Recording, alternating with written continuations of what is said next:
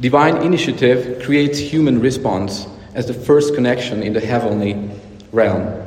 After this, there's a line of connection through which the sinner approaches God. Prayer is the Christian's most important communication with God, the Creator. Now, it is difficult to picture anyone truly in Christ who is without prayer. Prayer isn't the topic which is being extensively taught, although much could be said about it.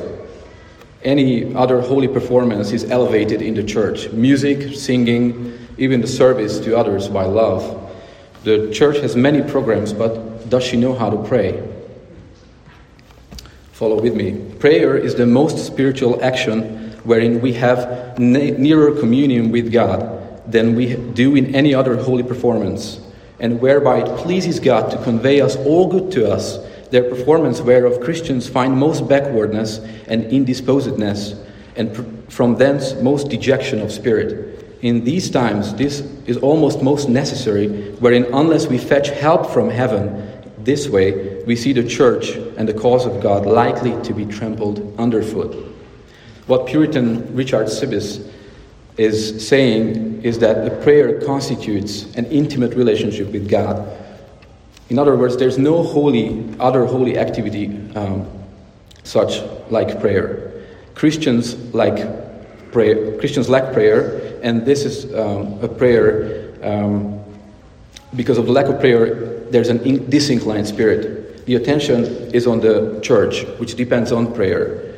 As much as the individual believer, at the lack of prayer, the church is in danger. The believer is in danger, and the cause of God is undermined. Now, a praying Christian is a dangerous Christian and an asset in the hand of God. By prayers, spiritual or even physical battles won. Holiness is cultivated. Purity is upheld. Sin is defeated. There is victory over sin. By prayerful labor, families in trouble may reunite. Sickness is overcome. Life is enriched. A soul is strengthened.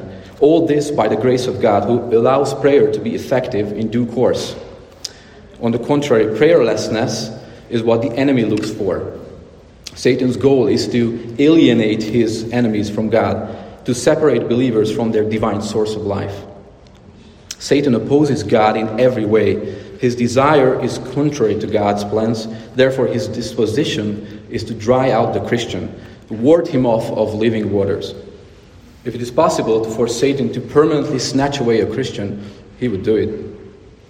False churches where Christ is not held on high, where biblical doctrines are unknown, where prayerlessness thrives, a lack of theology, a lack of biblical understanding thrives. Their ungodliness runs rampant because sin runs rampant. Their lack of awareness of God thrives, whilst Scripture is viewed as errant. Now, we're going to look at 3 observations. The one is on prayerlessness and what true prayer is. The second one is on the causes of, or the reasons of prayerlessness and its consequences. And the third is observation on what the remedy is. Now let's look at the first one, observation on prayerlessness and what true prayer is. Prayerlessness is a disease to the soul. It is not a stagnating issue. It worsens over time, sometimes even rapidly. The soul is in danger because there's no communion with the living God. There's no motivation. There's no desire to seek God in prayer. There's no words to express to God. We are unable to come to God in prayer, and we are unable to commune with Him. Now, the book of Psalms reminds us about what prayer is. And this is in the life of the righteous and the one who seeks God and walks with Him even throughout all seasons of life. The Psalms often teach us how to approach the throne of God in prayer. We see different intercourses of prayer between the believer and God. The Psalms show us how to process different life experiences and how to go across them with the help of God.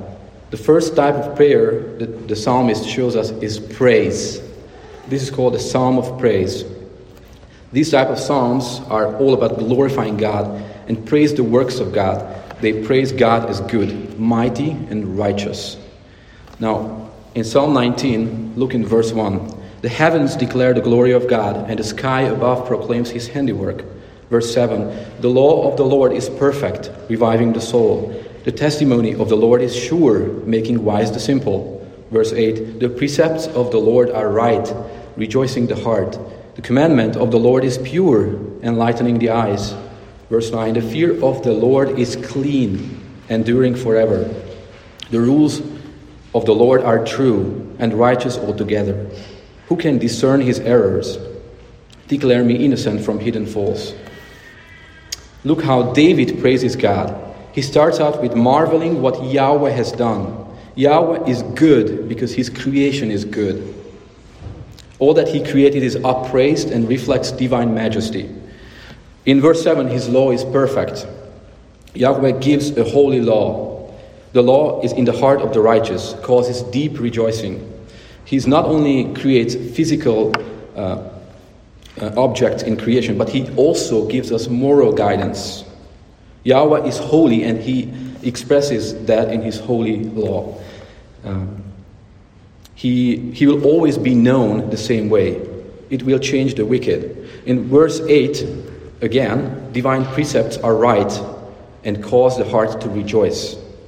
Yahweh's fear endures forever. And in verse 9, his rules are true and command admiration because they are righteous.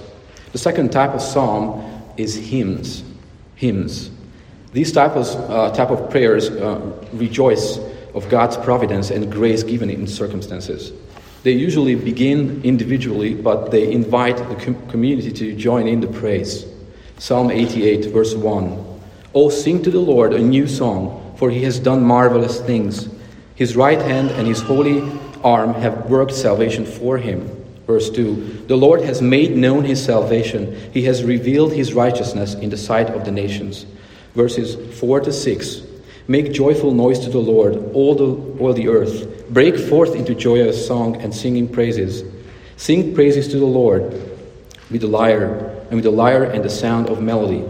With trumpets and the sound of the horn, make a joyful noise before the King, the Lord.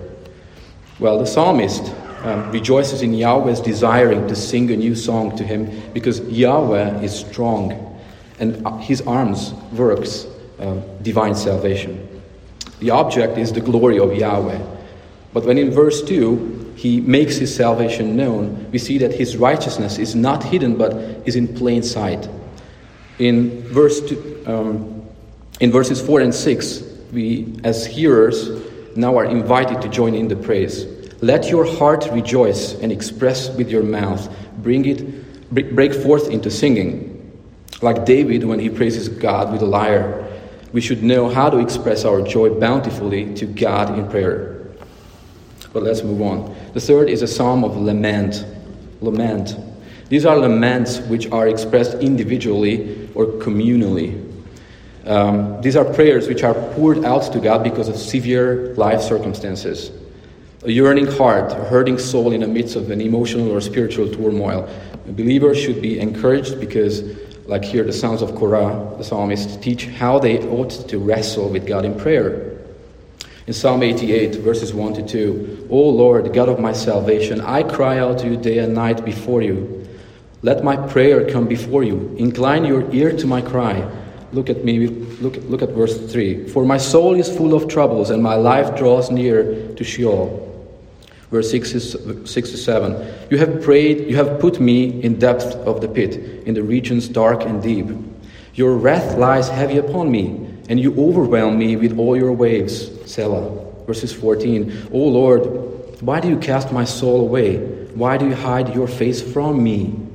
Verse 18. You have caused my beloved and my friend to shun me. My companions have become darkness. Well, in verses 1 and 2, there is a cry to Yahweh. My God, the God of my salvation. And this is going on day and night. I cry to you. Look at the pleading with Yahweh. Hear me and my prayer. Verse 3, do you see the confession? My soul is full of troubles. I am near destruction. God's heavy hand is on the psalmist. And verses 6 and 7, the reality of God allowed me to suffer. I am broken under your wrath. It crushes me. And here in verse 14, onwards, that's a deeper desperation. Now, what the sons of Korah teach is not heard often in churches. This is perhaps because of a lack of understanding of what the book of Psalm teach, but the lesson here is to wrestle with God in prayer. Why do you do this, O God? Why do you hide from me? Why do you cast my soul away from your holy presence? In desperation, the psalmist claims, Yahweh has caused my circumstances where even friends have become darkness. We got to imitate the psalmist and honestly wrestle with God. Question him and plead with him to come through. That is honest pleading. That is honest prayer. The fourth is imprecatory psalms. It is closely connected with the lament psalms, that after calling out to Yahweh, the imprecatory psalms call on God's wrath, particularly, to come upon the wicked, on the psalmist or the psalmist's enemies. But imprecatory psalms, however, as dark as they seem in their nature, they do not express personal wrath. This is very important. Rather than personal wrath, they're asking for Yahweh to respond in wrath, because they know that vengeance belongs to Yahweh alone. In Psalm 69, let's look at this example. In verse 3, I am weary with my crying out. My throat is parched. My eyes grow dim with waiting for God. Verses 7, for it is for your sake that I have borne reproach, that dishonor has covered my face. Verses 24 to 25, pour out your indignation upon them, and let your burning anger overtake them. May their camp be desolation. Let no one dwell in their tents. Let them be blotted out of the book of the living. Let them not be enrolled among the righteous. David is crying out so much he becomes weary. In verses 3 and onwards, his body is strained in crying out to God and waiting on him. In verses 7, the psalm is directed towards God. David suffers because because of God's glory itself is dishonored. He's concerned with God's glory, not personal reputation. Not personal reputation. In verses 24 to 25, we can see that God's wrath is called upon and asked to come upon those who shame God's glory. Let no one follow them because of what God's wrath will do to them in verse 25. In verse 28, the worst is claimed upon the wicked. What is it? That they would never know the way of the righteous. Now, that is scary. What worse can be prayed upon those who disgrace and shame the name of Yahweh? Well, let's get on to the Thanksgiving Psalms as a fifth element. These are Psalms that are defined by joy, deep joy. Thanksgiving Psalms highlight and celebrate the reason for their happiness. God's provision is plentiful. Blessings highlight God's unending faithfulness. In Psalm verses 107, look with me in verses 8 and 9. Let them thank the Lord for his steadfast love, for his wondrous works to the children of man. For he satisfies the longing soul, and the hungry soul he fills with good things.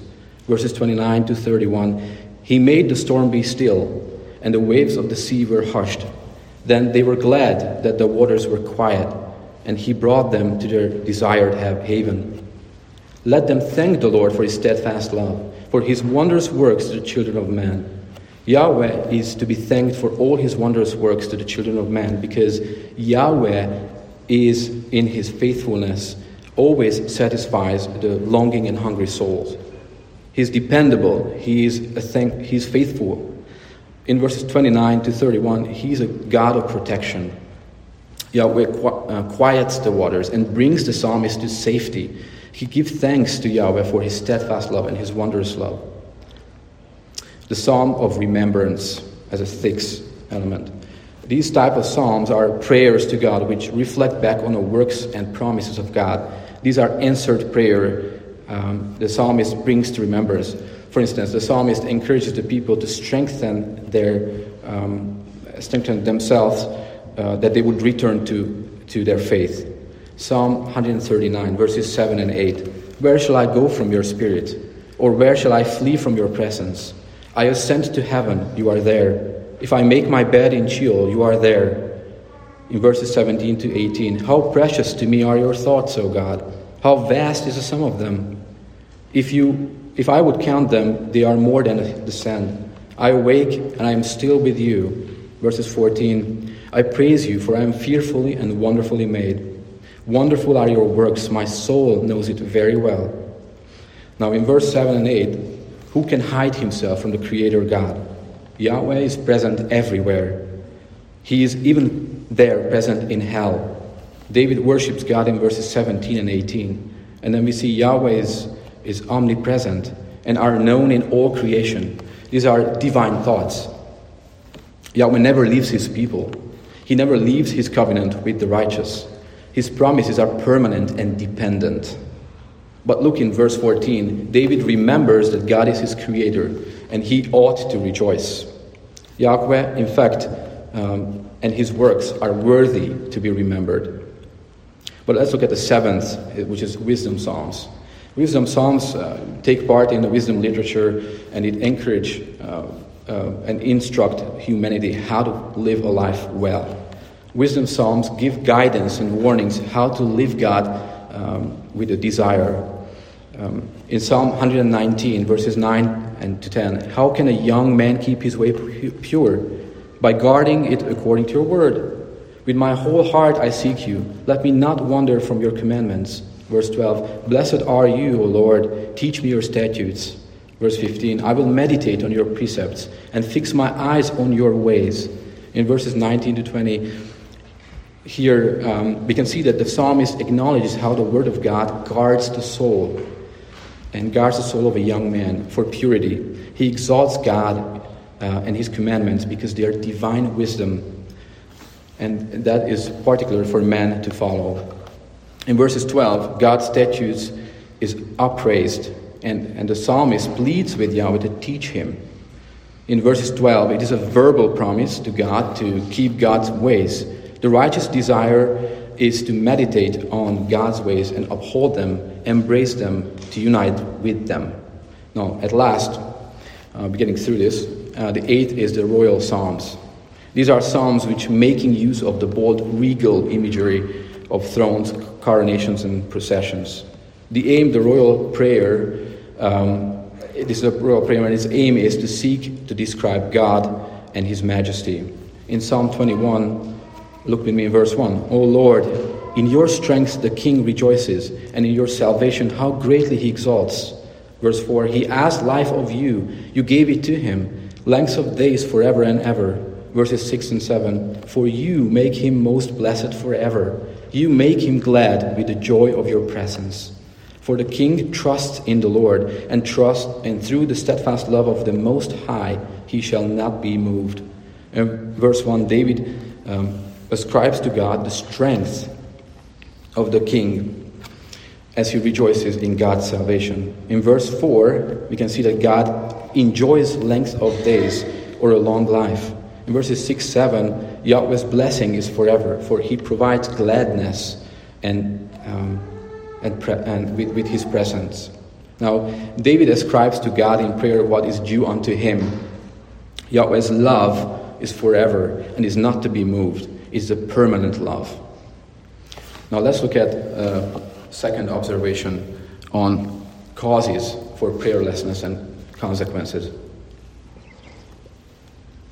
Let's look at some of the consequences for prayerlessness. The first one is when there is ongoing sin. When there is ongoing sin. Prayer is the most natural and most stimulated line of connection between the true believer and God. Perhaps one of the greatest reasons for which prayer can be paralyzed is because a guilty conscience before God that is unsettles the person. Sin paralyzes the soul which longs for God. An unrepentant, ongoing sin in the soul can cause shame and regret, which more often than not distances the believer from God. Prayer becomes useless and heavy. It becomes easier to hide from God than to confess and repent the ongoing sin. The guilty conscience stops the believer to reach out to the mercy seat of God. The second reason, when there is worldliness. When there is worldliness. The worldliness takes root in a believer, and we can see that because it's quickly growing in the heart of the believer. It chokes the believer and the godliness of the faithful Christian. Social media, which is in and of itself maybe useful, Facebook, Instagram, Twitter, YouTube, and the likes, mindlessly scrolling through, dictating, worldly trends that we have, how to dress, how to act, what things to buy.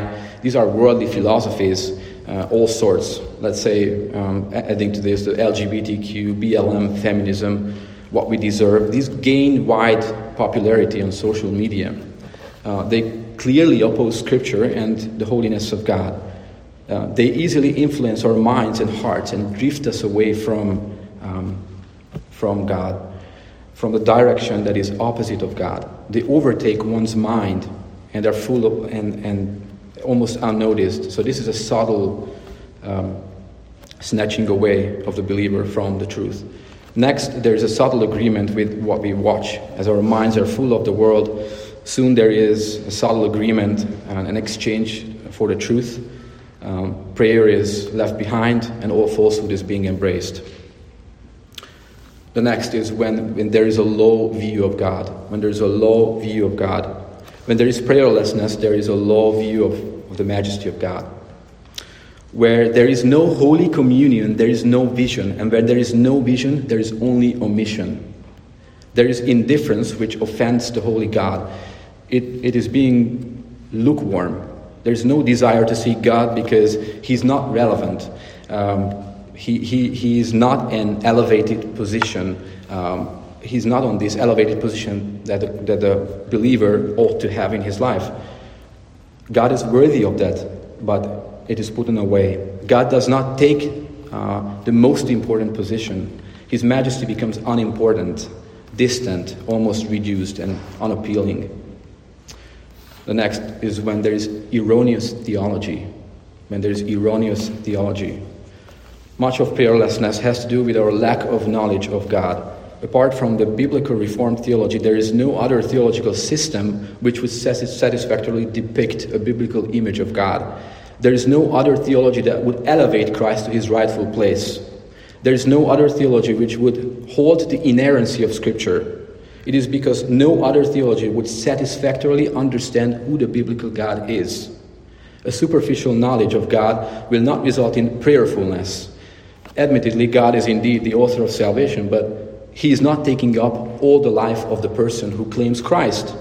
Rather, He is an addition to a mildly influenced life. This type of God gives only suggestions to stir up one's life without any major reality to it. It is enough to claim Christ, but without expecting a difference in one's life. So confessing Christ is enough, but without the showing of repentance. A Christian prayer may decide one's fate, but after there is little evidence to a transformed life. Now let's look at the consequences of prayerlessness. Increasing unbelief. Disobedience in seeking God in prayer will result in consequences. To continue in an ongoing avoidance of prayer is contrary to Ephesians 6:18a, which says, praying at all times in the Spirit with all prayer and supplication. In Luke 21:36 is the same. Denying the power of prayer is not only ongoing sin, but it will draw the consequence of increasing unbelief. We are not to be mistaken here, because where there is a prayerlessness, there is sure unbelief. But where there is a continual prayerlessness, the consequences are severe. God not only becomes distant, but powerless, unknown, unreachable. The mind and the will be paralyzed with unbelief. God will seem further and further away, but brethren, we are called to a better hope. A true regenerate person who knows Christ will only go on so long in his sin of prayerlessness. What we see in Hebrews 12:5-6 is that divine interaction of discipline will happen, and the disobedient Christian will be halted in his prayerlessness. Let's look at the next one, increasing coldness towards God. A prayer life that has grown cold will not behold the glory of Christ. The majesty of God is shielded from those who are away from God. A prayerless person is a person who walks in darkness. The more he does not seek God in prayer, the more darkness grows. This is the revelation of the heart that is cold toward God, indifferent, uncaring, unmotivated. But look at me with me, Isaiah 55, verse 6. Seek the Lord while he may be found. Call upon him while he is near. The believer experiences incentives from God to pray.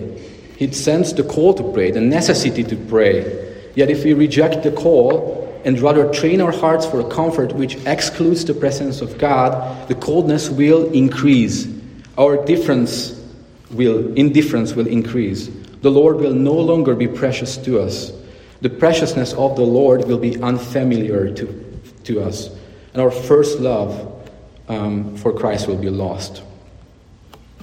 The next is increasing sin towards God. Increasing sin towards God. A prayerless life results in a life that is unchecked, secret, not transparent. The believer who comes to nurture a life that is far from God is like a man who walks on hot coals, but expects his feet not to be scorched. Can a true believer walk in open sin and not have consequences from the Lord? Can he walk in unconfessed sin and hide from the presence of God? A prayerless life is a dangerous life. Unrepentant prayerlessness will only increase the possibility of more sin. In James chapter 1, verse 14 to 15, but each person is tempted when he is lured and enticed by his own desire. Then desire, when it has conceived, gives birth to sin, and sin, when it is fully grown, brings forth death. Well, unrepentant, unconfessed sin only grows until it reaches its fullness and brings forth death. But brethren, God is gracious. Where there is unconfessed sin, consequences and disaster crouches at the door. But there is the possibility of bountiful grace for divinely enabled repentance. This is what it says in Romans 5:20. And the last one, unregenerate heart. An unregenerate heart. Perhaps this is the saddest part of the consequences of prayerlessness. Is prayerlessness ever justified? According to the inerrant scriptures, prayerlessness is never justified. Disobedience cannot be justified. In Calvin's comment, I'll read it up to you, prayerlessness, it's in the Institutes, it says, He, God, could not give more precise command to that which is contained in the Psalms. Call upon me in a day of trouble. But as there is no office of piety for frequently enjoyed by Scripture, there is no occasion for here dwelling longer upon it. Ask, says our divine Master, and it shall be given to you. Seek, and you shall find. Knock, and it shall be opened to you. Here, indeed, a promise is added to the precept, and it is necessary. Calvin states that the precept is a call upon God. In other words, a practice of calling upon God is divine command. How can a regenerate heart that yields to its Creator in dependence for life and vitality not have spiritual interaction with Him? Can a branch be sustained apart from its vine? A Christian who is indwelt by the Holy Spirit is sealed by Him forever. Prayer is a line of connection which inception is divine. Prayer intercepts every human emotion and distress, then channels it into divine audience. A believer who claims to have known Christ but is unbothered and can peacefully persist in unrepentant prayerlessness proves that the divine initiative of regeneration has never happened in his life. This is severe. But let's go on and let's see the remedies now. Observations on the remedy of prayerlessness. The first one is cultivate a heavenly mindset. Cultivate a heavenly mindset. Your life should be a reflection of a pursuit of God on a journey to heaven. Colossians chapter 3, verse 1. If then you have been raised with Christ, seek the things that are above, where Christ is, seated at the right hand of God. Paul reminds the Colossians that life is not to be determined by anything else but a mindset that dwells in the reality of the Savior Christ. In the context is being done with earthly things and false teachings. But your reality should not be what you already have left behind. If Christ raised you, Colossians 2:12, then remember you have been buried with Him and raised with Him. So cultivate your new identity.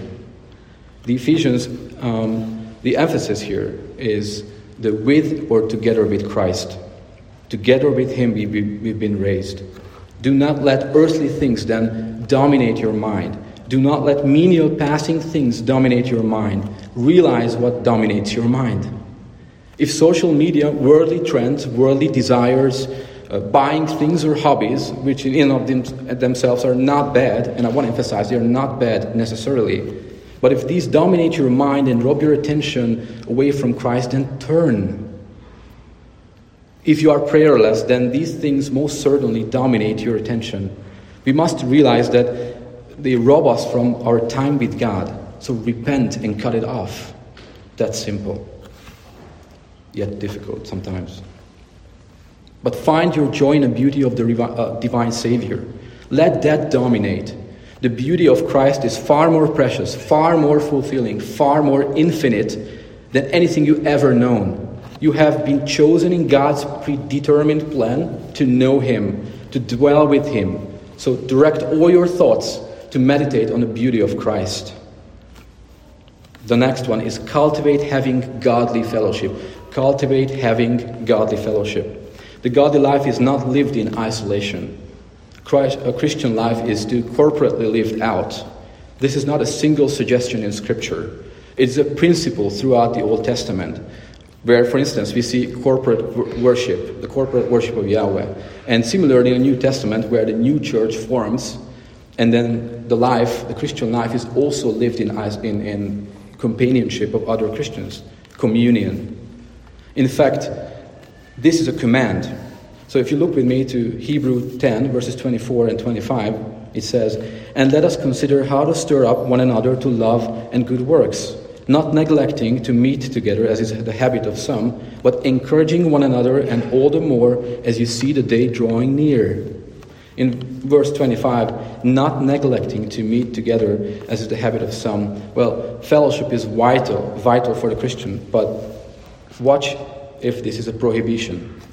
Because if it's a prohibition, it is a command. In verse 24, the implication of fellowship is a stimulant for godly living. Ephesians 3:18 says that.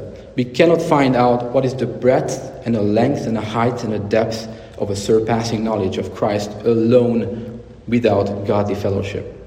We must seek out fellowship, especially when there is a severe discouragement, which drives us to prayerlessness. We need help with our unbelief, and we desperately need help to root out pride from our hearts. We need godly example, godly prayers, that we may be strengthened. We need encouragement. We need accountability. We need oversight. We need time with our family in Christ. Cultivate a heart of love toward Christ, toward God. Cultivate a heart of love toward God. Well, prayerlessness is caused by unbelief, a cold heart, and something maybe even more severe, indifference towards Christ. How can Christ be treated other than precious? Well, the indication is that there is a greater problem. Turn with me to Revelations chapter 2, verse 4 and 5. I believe it's printed out. It says, "But I have this against you, that you have abandoned the love you had first. Remember, therefore, from where you have fallen, repent and do the works you did at first." The church in Ephesus is warned by Christ. They began focusing on their toil and labor of Christ, their toil against evil. They exerted patience in the midst of this but they forgot their first love for the Lord Jesus Christ. This is a divine warning against corporate body, but it can also be applied to individual members. A regenerate heart seeks to know Christ deeper, more intimately, more closely. Never-ending, unsatisfied heart. "The Lord is my shepherd, I shall not want. He makes me lie down in green pastures. He leads me beside still waters." Psalm 23, verses 1 and 2. Don't you know He leads us to living waters? Have you ever experienced what living waters are? Have you tasted it? He gives us security and safety. In other words, He leads you to His divine dwelling. He is able to satisfy alone a thirsty soul. Christ is our satisfaction. Our souls will never be satisfied. Your longing for Him will never end. Do you know that drinking from His well, you will never be satisfied again? Never be thirsty again? Nothing will ever be able to satisfy you anymore. Only Him, only divine majesty. We must search for Him earnestly, seeking Him. Know that He is, even despite your sin, even in our prayerlessness. God is sovereign. He rules and subdues His enemies. Isaiah 55 verse 6. Seek the Lord while He may be found. Call upon Him while He is near. We must not toy with Him who is the living and unquenchable fire.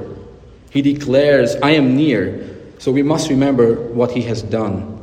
Christ died for us in Romans 5:8. God shows us His love for us. In that God shows His love for us in that while we were still sinners, Christ died for us. It is a personal choice of love for you and I who have been crucified with Christ. It is predetermined love. It is predestined love to save us from our own sin and own depravity and to save us from His wrath. Therefore, we must say from an acknowledged heart, remembering it is no longer I who live, but Christ who lives in me. And the life I now live in the flesh, I live by faith in the Son of God, who loved me and gave Himself for me. Cultivate diligence in prayer. Cultivate diligence in prayer. This is a part of what we call the spiritual disciplines. Prayer is the most natural communication with God. It is also developed by time. So maturity is showing how you pray, whether it's more frequent, deeper communication. As believers, our free access to the presence of God is atoned for. The main approach to prayer in the New Testament is a call, an encouragement to always be praying. Ephesians 6:18, praying at all times in the Spirit, with all prayer and supplication. To that end, keep alert with all perseverance, making supplication for all the saints. The believer ought to focus on persevering prayer. Notice that it's not assumed that there is prayerlessness. Paul's instruction is for persevering supplication, a reminder to pray for all the saints. Jeremiah 29, verses 13 to 14. You will seek me and find me when you seek me with all your heart. I will be found by you, declares the Lord, and I will restore your fortunes. The promise for the one who is truly seeking is to find the Lord. This is divine declaration when one seeks God with his whole heart. In Thessalonians chapter 5, verse 17, pray without ceasing. According to Calvin, the text assumes that we tend to have sloth and do not understand our true need for prayer. Well, we are to seek continuous communion with the Lord. We must press on before the presence of God to commune with Him. Prayerlessness can be halted when in repentance there is prayer to God. Prayerlessness can be halted when in repentance there is prayer to God. Prayer is not based on conditions we create, some feelings to motivate us to pray. It is not based on condition of what time of the day or what life circumstance we have. Prayer is not based on the condition of having enough remorse. The believer is to pray at all times. All times. You object and you say, why force prayer? It is a response to God in obedient prayer. It is a crying out to God for help. Help my unbelief. There is no prayer the Christian utters that would not be heard. We are commanded to unceasing, continuous prayer to the Lord. The promise in Matthew 7:7 confirms this. Ask and it will be given to you. Seek and you will find. Knock and it will be opened to you. Can a man hide himself that God would not see him? Can a man pray and God would not hear him? Surely God hears all the prayers of His children, and according to His will and His timing, He responds. When we can feel that we can pray, that's when we should pray the most. When we feel that our prayers only reach the roof, we must pray for unction. God will answer with a Holy Spirit-wrought prayer. An honest heart, a longing heart with true prayer that cries out to God will be heard. The call of a redeemed is fervent prayer, thankful prayer, diligent prayer, confident prayer, expectant prayer, patient prayer, and a prayer which is holy adoration. The last one, cultivate scripture reading. Cultivate scripture reading. The next spiritual discipline is scripture reading. God has made Himself known to man in the written word. God was known by public reading, and declarations in the Old Testament, in the New Testament. God was to be known by what was written about him. David's proclamation in Psalm 119, verses 105, "Your word is a lamp to my feet and a light to my path. I have sworn an oath and confirmed it to keep your righteous rules." Yahweh's word are the path of righteousness. It causes profound changes in its reader. But reading isn't merely enough. The believer is instructed here by the psalmist to follow in his footsteps, in God's footsteps. The believer is to believe Yahweh through his word. All of Yahweh's righteous rules are to be kept, like in Matthew 4:4. "Man shall not live by bread alone, but by every word that comes from the mouth of God."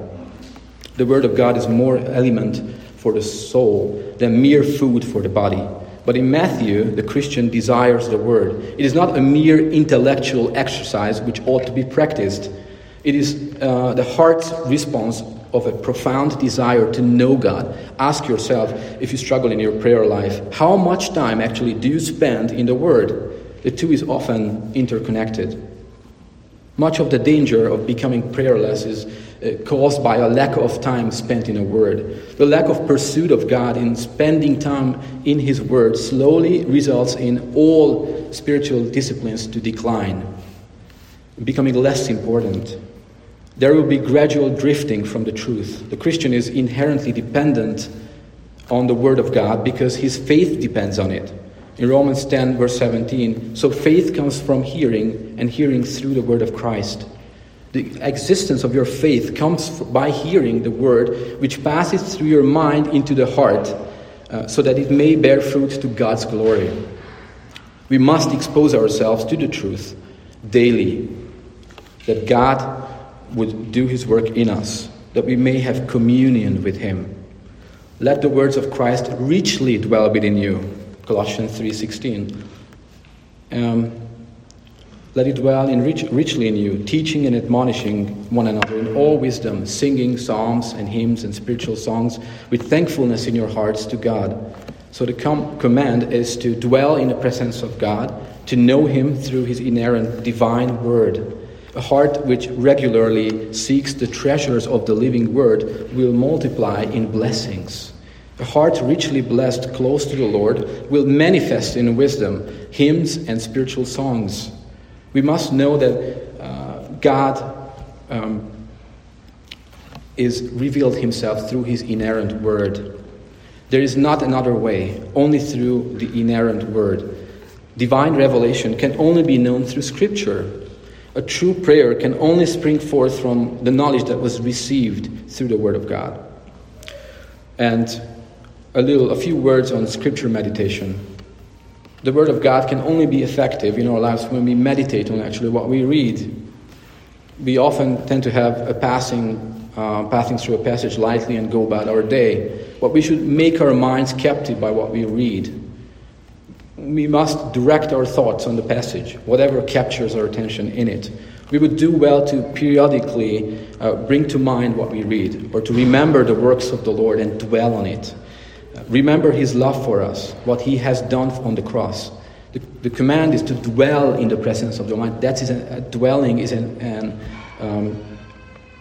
a forced word. We must make effort. In Psalm 91, verse 1, "He who dwells in the shelter of the Most High will abide in the shadow of the Almighty." How can we expect knowing God if we are not actively pursuing to be with him during our day? Meditate on his word day and night. Rejoice in his law. Know it. Love it. Catch yourself pondering on it. Fill your mind with the truth. Fill your mind with God's word. Think on the grandness of God, the majesty which has been revealed to you in the word. You will have peace and a rest of mind in the Lord. Nothing else can impart that to you. In Isaiah 26, verse 3, "You keep him in perfect peace, whose mind is stayed on you, because he trusts in you." Meditation on God's word is a wonderful protection for believers. But even more so, it is the manifestation of love and trust. This is acceptable before God if our meditation is pure, if our hearts truly seek him. Finally, our prayer life ultimately depend on whether we know God. As believers, we may experience rough waters in our lives, but the redeemed will cry out to God for help. Our ultimate hope is in the sovereign God in our lives and the eternal hope that we have been imparted to in Christ. Amen. Let's pray.